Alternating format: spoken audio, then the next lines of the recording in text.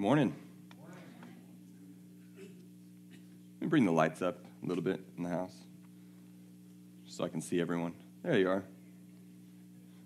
You can see me, but I'm like trying to see you. How's everybody doing? All right. If you're new, woo is the universal sound for I'm doing great. How are you? If you have your Bibles this morning, hold them really tight in front of you, and because we're going to be kind of all over in about 5 different passages, so you can flip there really quick if you like your translation better than mine, but mine's more spiritual than yours, so no, I'm just kidding. But it'll be up on the screen if you need it. So all but one of the passages that we're going to cover, which is going to be in 2 Kings, you'll need that one. Kids, you're dismissed. Yes, thank you. Michelle?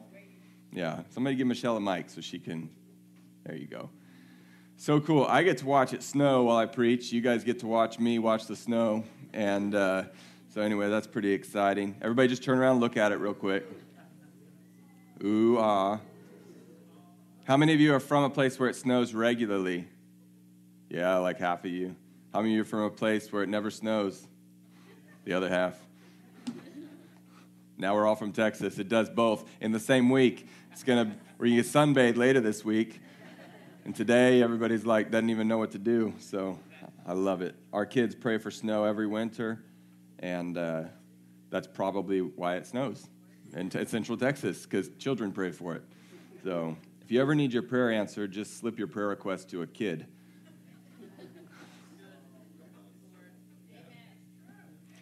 All right. Anybody struggle with hope this past week? Not like if you know someone named Hope, that's not what I mean.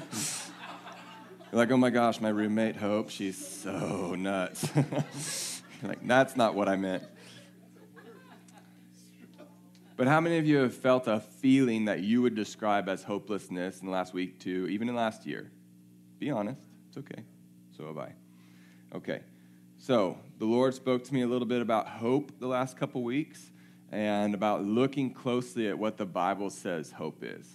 Because I think a lot of the time, our English language, along with our culture, can really convolute true meaning behind hope. And so when we read a scripture about hope and we put a modern-day translation on a word, we actually miss the original intention of what the Lord is meaning to convey through his word. So sometimes we got to go back, and it's very simple, and just kind of look and say, Lord, what does that mean? What did you mean when you said that? How many of you guys know the song that this line came from? On Christ, the solid rock I stand. But it says, my hope is built on nothing less than Jesus' blood and righteousness. I dare not trust the sweetest frame, but wholly lean on Jesus' name. How many of you know that song? On Christ, the solid rock I stand. Right? On all other ground is sinking sand. That song came to my mind this week. We used to sing it a lot when I was a kid. But I thought, my hope is built on nothing less than Jesus' blood and righteousness. If that could always be true for every single one of us, this message would not be necessary this morning. It'd be like a big waste of time, right? We could just go play in the snow. That song came to my mind. I thought, Lord, how can we set our hope wholly on you all the time? I know nothing else. Not 70% Jesus' blood, 30% man. Not 90% Jesus' blood, 10% man. Not 99%. You see where I'm going? 100%. Let our hope be built on your blood and righteousness, Lord. The biblical definition of hope, when you study out the word, both in the Hebrew and the Greek, has this idea of confident expectation, not wishful thinking. So it's not like, oh, I really hope I get a bike for Christmas, or you're just wishing. It'd be like, I'm getting a bike for Christmas. I have hope that I'm getting a bike for Christmas. It's this sort of cocky, arrogant, that's what we would describe it as now, but that's actually, in the Word of God, it means confident expectation. One of the root words where we get the word hope from actually has the meaning of to wait upon. Okay, so it's the same word that or the same word that's used to develop that phrase or that word that would mean to wait upon. And so the idea of hoping involves time. The idea of hoping, if you have what you're hoping for, then you're hoping no longer, right? Okay, so if I hoped for a wife, and I got married, well, I don't hope for a wife anymore because I don't need to. I've got one. Okay, the best one. Haha. But your wives are good too, but they're not my wife. So preach. What I want to do. So you get this idea. I'm going to say that phrase a lot. Confident expectation. Okay, I want us to correlate when we hear the word hope, when we say the word hope, when we pray and ask, Lord, we need hope. Lord, I feel hopeless. I want us to think biblical. Okay, I want us to think confident expectation, not wishful thinking. Okay, there's nothing wrong. By the way, there's nothing wrong with the English way that we use the word hope. It fits. We understand what people are saying. We say, oh man, I really hope that Alabama crushes Ohio State tomorrow, right?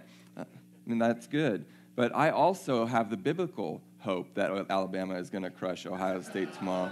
It's confident expectation.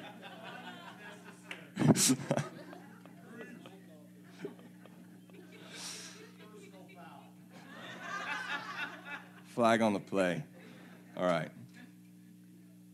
Sloan and I are such good friends. We love such drastically different teams, but I love that they're playing each other tomorrow because it's excellence versus excellence.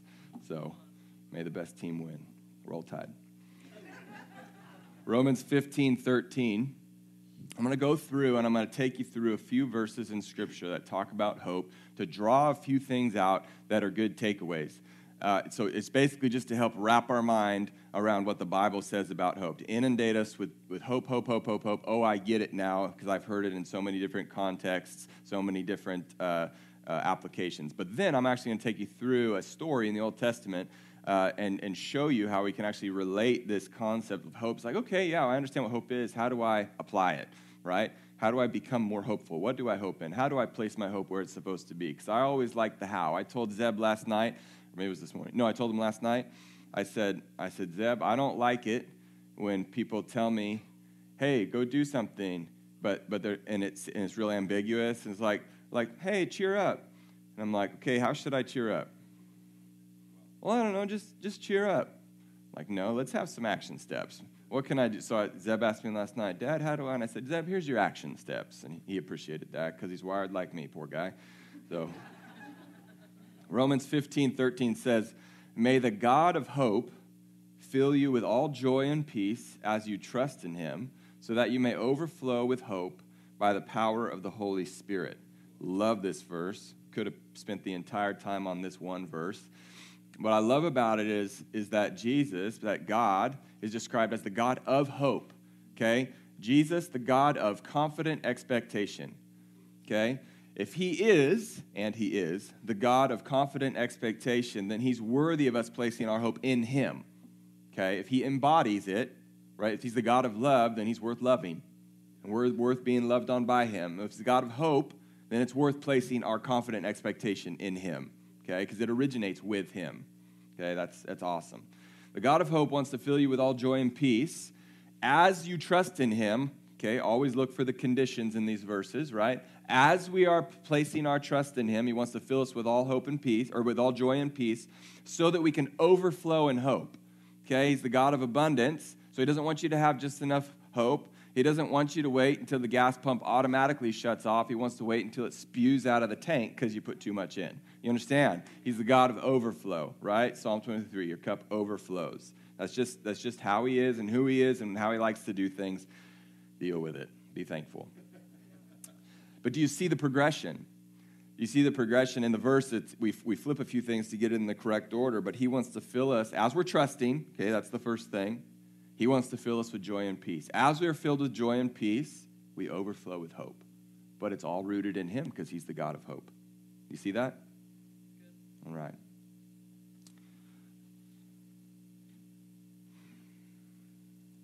Isaiah 40, verse 30 and 31 says, even youths grow tired and weary, and young men stumble and fall, but those whose hope is in the Lord, or those who hope in the Lord, will renew their strength. They will soar on wings like eagles, run and not grow weary, and they will walk and not faint. This is one of those verses. There's several of these in Scripture. This is one of those verses where there's promises in it, but it's one of those verses where the inverse is true also. Let's just read it like this, where those who do not hope in the Lord, or you might say those whose hope is placed elsewhere, will stay tired and weary. And they'll run and grow very weary and walk and be faint. We've probably been there, yeah? We get in the flesh. Our hope is placed in what we can do, our abilities. I have confident expectation that I'm the best I've ever seen. No one's ever, well, maybe somebody said that, but we definitely behaved like that, right? It was like, hey, I got this, especially guys. We have, right? I got this. I have confident expectation in my ability. I have confident expectation in my bank account. I don't need to trust the Lord for finances because I've got such and such amount of money saved up, so I'm good. I've got confident expectation in our leaders. I've got confident expectation. Well, this is all misplaced hope. When our hope is misplaced, we will become discouraged, disappointed, disenchanted, confused, and hopeless. But the good news is that it's easily realigned, okay? Place that hope in the correct source of our hope. Desire realized. All right, Psalm 33, verses 18 through 22. It says, the eyes of the Lord are on those who fear him, on those whose hope is in his unfailing love. How many of you want the eyes of the Lord on you? Yes. To deliver them from death, verse 19, to deliver them from death and keep them alive in famine. We wait and hope for the Lord. He is our help and our shield. In him our hearts rejoice, for we trust in his holy name. May your unfailing love be with us, Lord, even as we put our hope in you. What I love about this entire psalm, actually, Psalm 33 is great. Do you ever hear anybody say, like, this psalm's, like, okay? Like, they're all great. But, I mean, like, especially for this time in this hour, Psalm 33 is great. But one of the things I want to just point out here really quick says, the eyes of the Lord are on those who fear him. Again, there's a condition, right? Why? It doesn't feel like the Lord sees me. Are you fearing him? Or are you fearing man? Right? Meet the condition. On those whose hope is in his unfailing love. Is your hope in his unfailing love, or is your hope in the Republican Party? Or is your hope in your employer that he's going to make it through the shutdowns? Or is your hope in your ability? To deliver them from death and keep them alive in famine. It doesn't say that those who hope in the Lord never experience famine. It says they're kept alive in famine. He's right there with us. Yea, though I walk through, say it with me. Yea, though I walk through the valley of the shadow of death, I will fear no evil, for you are with me. He doesn't take us around the valley. Right straight through the middle with him, so we can get to the other side. Kind of a better war story, though, right? Like telling war stories and like last week, the memorial stones. When we're telling our kids, is it a cooler testimony to be like, hey, we never had to do anything hard. God totally spared us from all fighting. God totally spared us from all confrontation. God totally spared us from everything. Or is it good to sit around with your kids and be like, you want me to tell you a time when I almost died? Or when God saved me? Do you want me to tell you a time when we lost everything and then God gave us everything? Or do you want me to tell you a time? When people slandered me in front of everyone, and then I smiled, and then it ended up that God tore them down and raised me up instead. It's like the opposite. Do you want me to tell you that? That's so much more fun. Okay. I have lots of friends that have been in the military, lots of friends that were or are in war in Iraq and war in Afghanistan. And some of them, I mean, God, they're all heroes to me, and they're all, hard workers and amazing veterans. Some of them have had jobs in the military that were like, yeah, I just monitored stuff on a computer. And I'm like, that's legit. We need that. It's just not as fun of a story as the guys that are like, oh, yeah, this one time our tank blew up. And you're just like locked in, because you're like, this is so much more intense. But it's the same thing here. The Lord walks us through these intense things, and it makes for a much better story on the other side. It's not why he does it. I mean, he likes to brag on himself, but he doesn't need to. All right. Sorry, the rabbit trail. Come on back, Nate. All right. I told you that one of the roots that we get the word hope from means to wait upon, and it's not easy to wait sometime, right? It's like, no, it's totally easy. We love waiting. We love patience, right? You don't. You hate waiting. It's so funny. We sing so many songs about waiting on the Lord, and we suck at waiting on the Lord. Like, strength will rise as we wait. Is this song over yet? Oh, my gosh. Right? I'm serious. It's like, oh, we used to sing a song called Meet With Me. I'm here to meet with you. Come. And the song is like, as I wait, you make me strong. And then we're done, and we're just like, man, Lord's just not showing up. Man, Lord's just not, like I was praying for like 15 seconds, and like nothing happened. Oh, man, we need to learn how to wait. I think there's a principle here. This is the book of Nate, but I think there's a principle that the more we learn how to wait on the Lord, the greater our hope will become. Okay?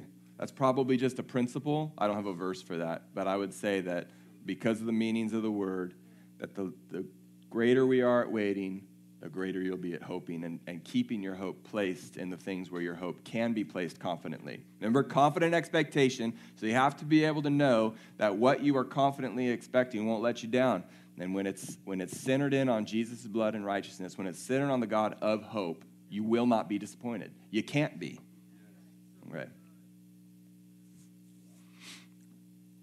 Last one, and then we'll get into the story here. Jeremiah 29:11 says, "For I know the plans I have for you, declares the Lord, plans to prosper you and not harm you, and plans to give you hope and a future." I don't like just ripping verses like this out of their context and being like, and just kind of using them, but the reason why we can use this is because God's speaking to his kids in this passage, okay? Telling them while they're exiled, saying, hey, I want you to do life while you're here. Might be temporary, but I want you to do life. And he said, and this is what he gets to this. He says, because I have plans to prosper you. This isn't the end for you. I have plans not to harm you. I have plans to give you a hope, a confident expectation, and a future. You can take that as a word from the Lord because he gave it to his children. And you can take it. The Lord himself wants us full of hope. It's in his heart for us to be overflowing with confident expectation that is correctly placed in him. Is this making sense? Okay.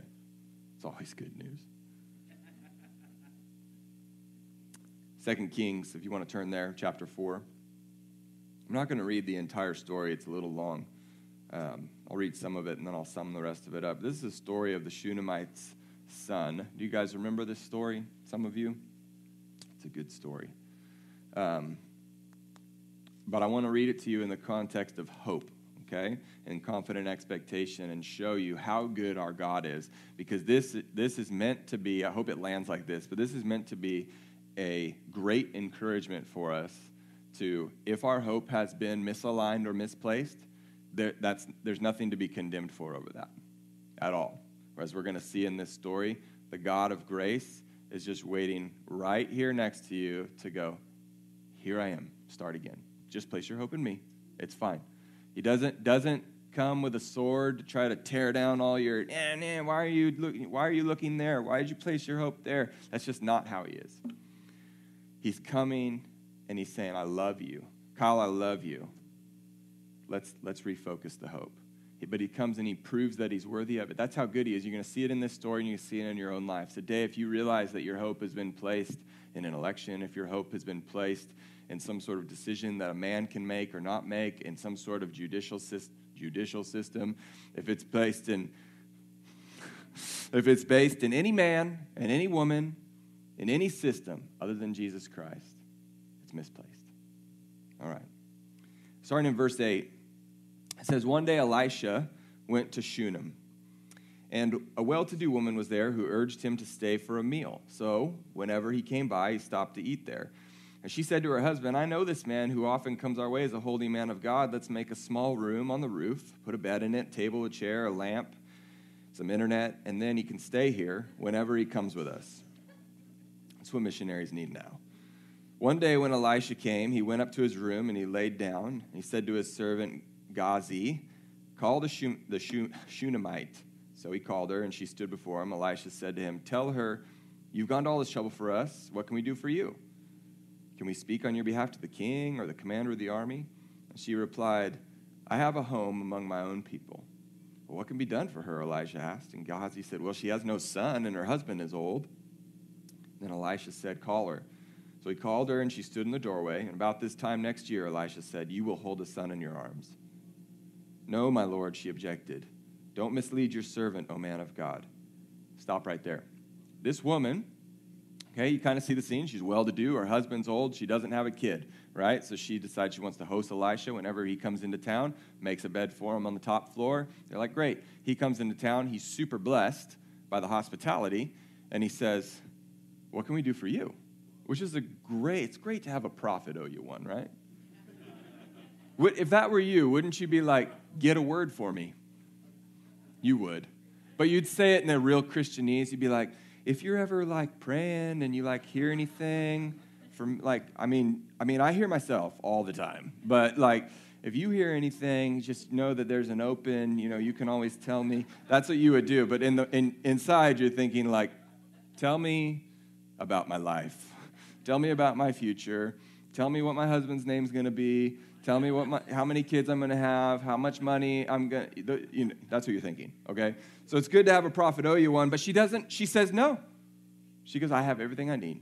She's just real. But we see here, as soon as, it's so funny because prophet Elisha, he's like, "I'm going to give her something anyways," right? Prophesies a child. Why? Well, because in that culture, it just is implied that that's what you want. You want a son. Carry on the family name. You want a son to raise up. You want a son. And she doesn't have one. And so he says, "This time next year, you'll have a son." And she gets a little offended. "Don't mislead me." And you see right there that she had given up hope for that already. She had hope and had come to a place of, if I may use the term, she had hardened her heart to that idea and said, "I'm going to learn to be content without it."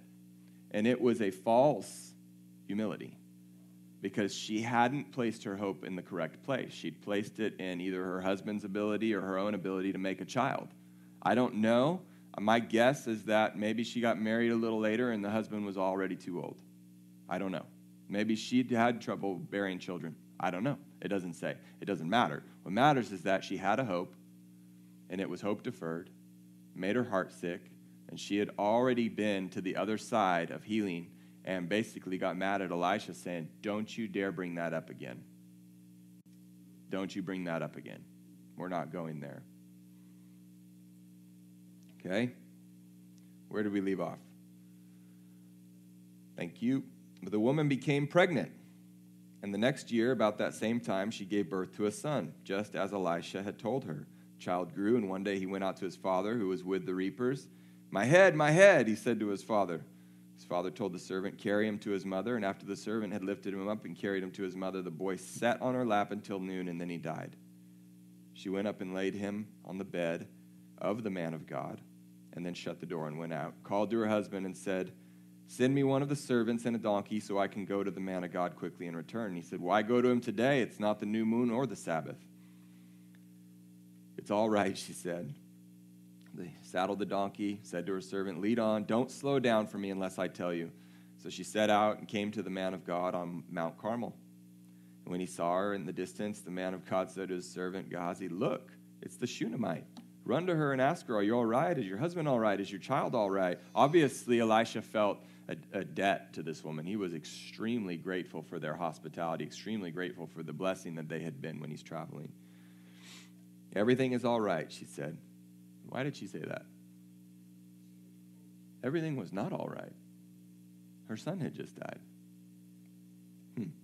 When she reached the man of God at the mountain, she took hold of his feet. Gehazi came over to push her away, but he said, "It's okay, leave her alone. She's in bitter distress, but the Lord has hidden it from me and not told me why." That's how you know that you're close with the Lord. When you're surprised when you don't know something in advance. Elisha was shocked. He's like, "I have no idea why she's upset. I always know why people are upset." He didn't know. This is God's goodness, though, right here. Because I believe that she couldn't get to the point where where I'm about to tell you that she was getting, had she come to Elisha and he already known what was going on. Okay? she needed to come and hit rock bottom. When she reached the man, oh, I'm sorry, I already read that. Leave her alone. She's in bitter distress. Verse 28, did I ask you for a son, my Lord? She's mad. Didn't I tell you, don't raise my hopes? Elisha said to Gehazi, tuck your cloak into your belt, take my staff, and run. If you meet anyone, don't greet him, and if anyone greets you, don't answer. Lay my staff on the boy's face. But the child's mother said, as surely as the Lord lives, and as you live, I will not leave you. So he got up and followed her. And Gehazi went on ahead and laid the staff on the boy's face, but there was no sound or response. So he went back to Elisha and told him, the boy is not awakened. When Elisha reached the house, there was the boy lying dead on the couch. He went in, shut the door, and the two of them prayed to the Lord. He got on the bed, laid on him, mouth to mouth, eyes to eyes, hands to hand, stretched himself out on him, and the boy's body grew warm. He turned away and walked back and forth in the room and got up on the bed and stretched out again once more. The boy sneezed 7 times and opened his eyes. And Elisha summoned Gehazi and said, call the Shunammite. And he did, and when she came, he said, take your son. She came in and fell at his feet, bowed to the ground, took her son and went out. This woman's hope was placed in like the things of this world, in circumstances, okay? When she realized that she couldn't have children anymore, her hope had been placed in her ability to have kids or her husband's ability to have kids. And she got let down. And so she hardened her heart and said, I'm never going to get my hopes up for this again. I'm never going to confidently expect a child because her hope was misplaced. You can't confidently expect our bodies to always work right. It'll just let you down. Has your body ever let you down? Yes. God's grace met her right where she was at, though. Hopeless and misplaced hope at best. Met her where she was because he had plans to give her hope in a future. I think it's safe to say this, and this is what I want to tell you. No matter where your hope is placed, if you replace it, realign it to hope in the Lord, to hope in Jesus' blood and righteousness, that his grace is right there to cover that move, that shift. And he's not there, he's there to rescue whatever's been killed, whether it's dream, right? Confidence, joy, whether it's love, whatever it is, he's going to restore it, just like he restored this boy's life. And then, by inference, we know that this lady knew where to correctly place her hope, that her hope was now to be built on nothing less than Yahweh, right? Because it's 2 Kings, Yahweh and his righteousness. Her hope was now placed in the one who gave her son life in the first place and then who resurrected him from the dead. And she knew that she could no longer place her hope in her ability as a mom to raise him, in his ability as a boy to stay healthy and stay not hurt, that hope will fail. And even the hope that she had in Elisha was misplaced. As she went to him, and he had no idea what was going on. This is the same guy who prophesied, you're going to have a son, and he was right. Now all of a sudden when I go back to him for an answer, he's clueless. Her hope could not be in a man, even if he was a man of God. Her hope had to be in the one speaking through the man. And she realized that, and that's what I want you to walk away with today. Confident expectation in the author and the one who speaks through the man of God and the one who actually brings the promises.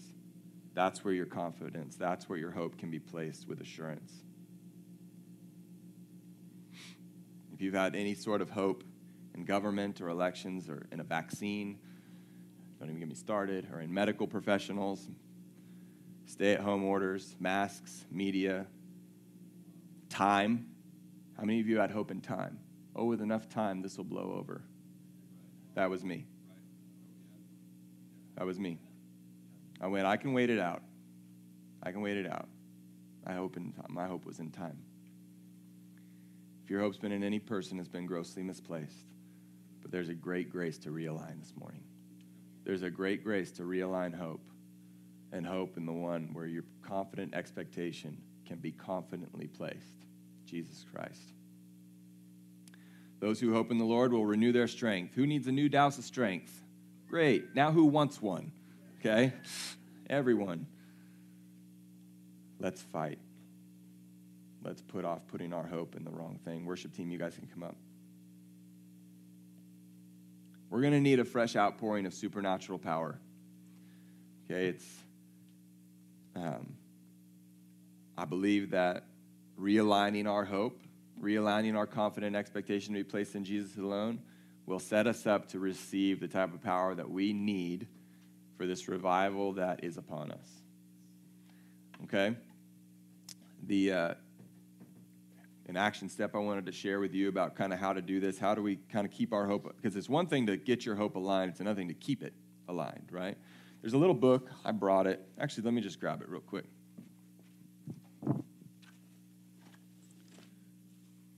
Anybody ever seen this book?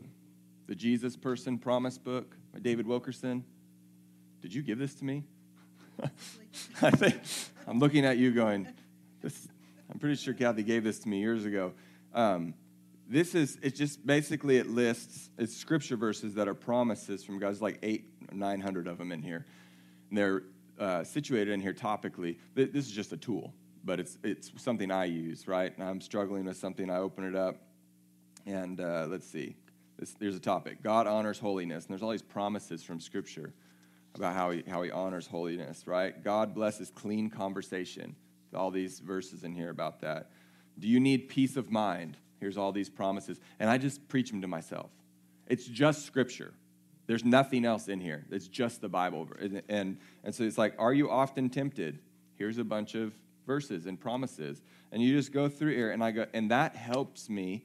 It helps remind me of where my hope should be placed, because he's not just the promise maker, he's the promise keeper, right? All his promises are what? Yes and amen to the glory of God the Father, right? In him.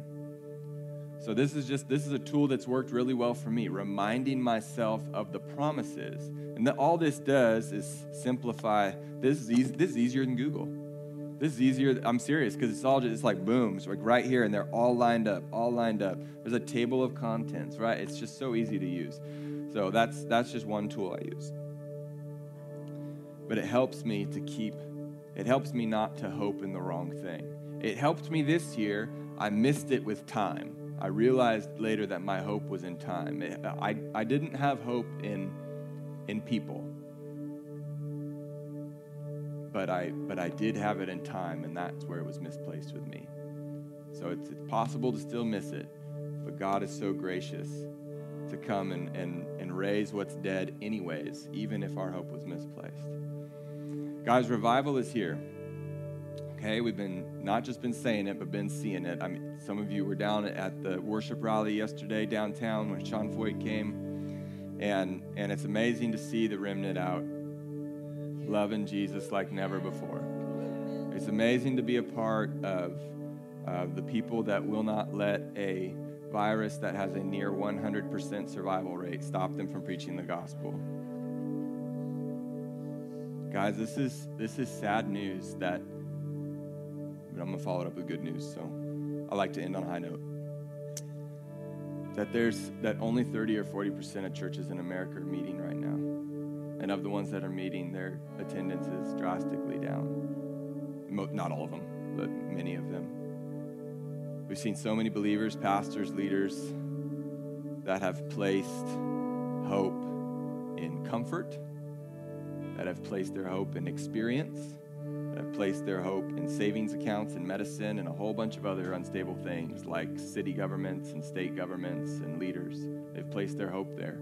And when the rubber met the road, all that shines through, and you see where your hope is placed. And you see where you're found. You see if you stand on sinking sand or on the solid rock. Solid rock won't sink, the sand does. We need nothing hindering us as we move forward. So there's enough against us. We don't need to be against ourselves, which is why these messages on alignment, on focus, and on fighting, on contending, because we have to be so zoned in to what the Lord is saying and what the Lord is doing. There's already enough voice. There's already too many voices and too much noise. And so I think that's one of the messages that's in here with hope today is that hope is a weapon. When we have confident expectation in the Lord Jesus Christ, I'm going to be a lot more apt to be not just the promise of I will find new strength, but I'm going to be a lot more apt to fight the good fight of faith when I have confident expectation that I'm not fighting in vain and that everything that I'm doing is worth it, effective, and making a real difference.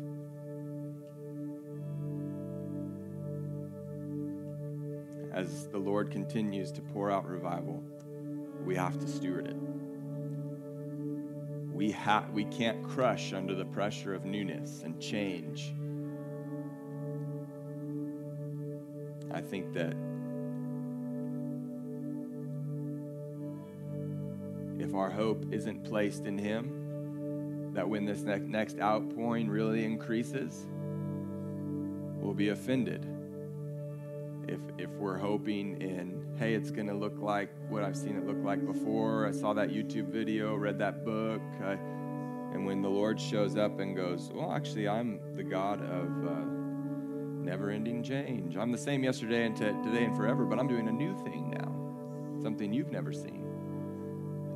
I think if our hope was placed on being comfortable, on knowing, if our hope is based on knowledge, if our hope is based on past experience, we'll be grossly offended and disappointed. But if our hope is in the Lord, and we can say, Lord, I'm confident in you. I don't get it, but I'm confident in you. This confuses me, but you don't. Then we're not going to be offended, and we'll be able to handle the outpouring, which is in His heart for us to do. All right, does that land well? Does that make sense? Good. Okay. Thank you, Lord. We're going to worship. What we do well, right? I want you guys to stand, please, if you can.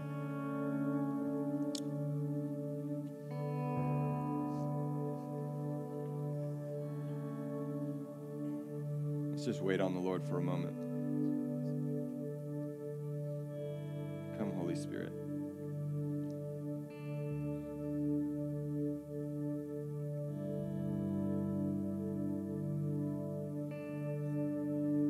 You ask Him, just to yourself, just ask Him if your hope has been misplaced. Let Him show you. Let Him bring to you. If something pops into your mind that you've been hoping for, like where you were disappointed, that's how you know where your hope was. You look at disappointments and you say, well, what was I expecting? And then you could see where your hope was placed. Ask Him to show you. And then just quickly, just repent. Lord, thank you for showing me that. Lord, thank you for showing me that I had hoped in time. I had placed confident expectation in the days going by that it would fix problems. And Lord, it was misplaced, and I'm sorry. I thank you for your grace that not just shows me that I'm wrong, but pulls me out of the pit that I dug myself into and sets me upon the rock so I can correctly place my hope in you, the author and finisher of our faith. I have confident expectation now in you, Jesus alone, that you're going to do everything that you said you would do, nothing less, that you will fulfill every one of your promises to your glory. Thank you, Lord, that you love to pour out goodness over your children. Thank you, Lord, that you love to lift us up, that you love to hold us tight, loving Father. You are the God of hope. You are the God of confident expectation.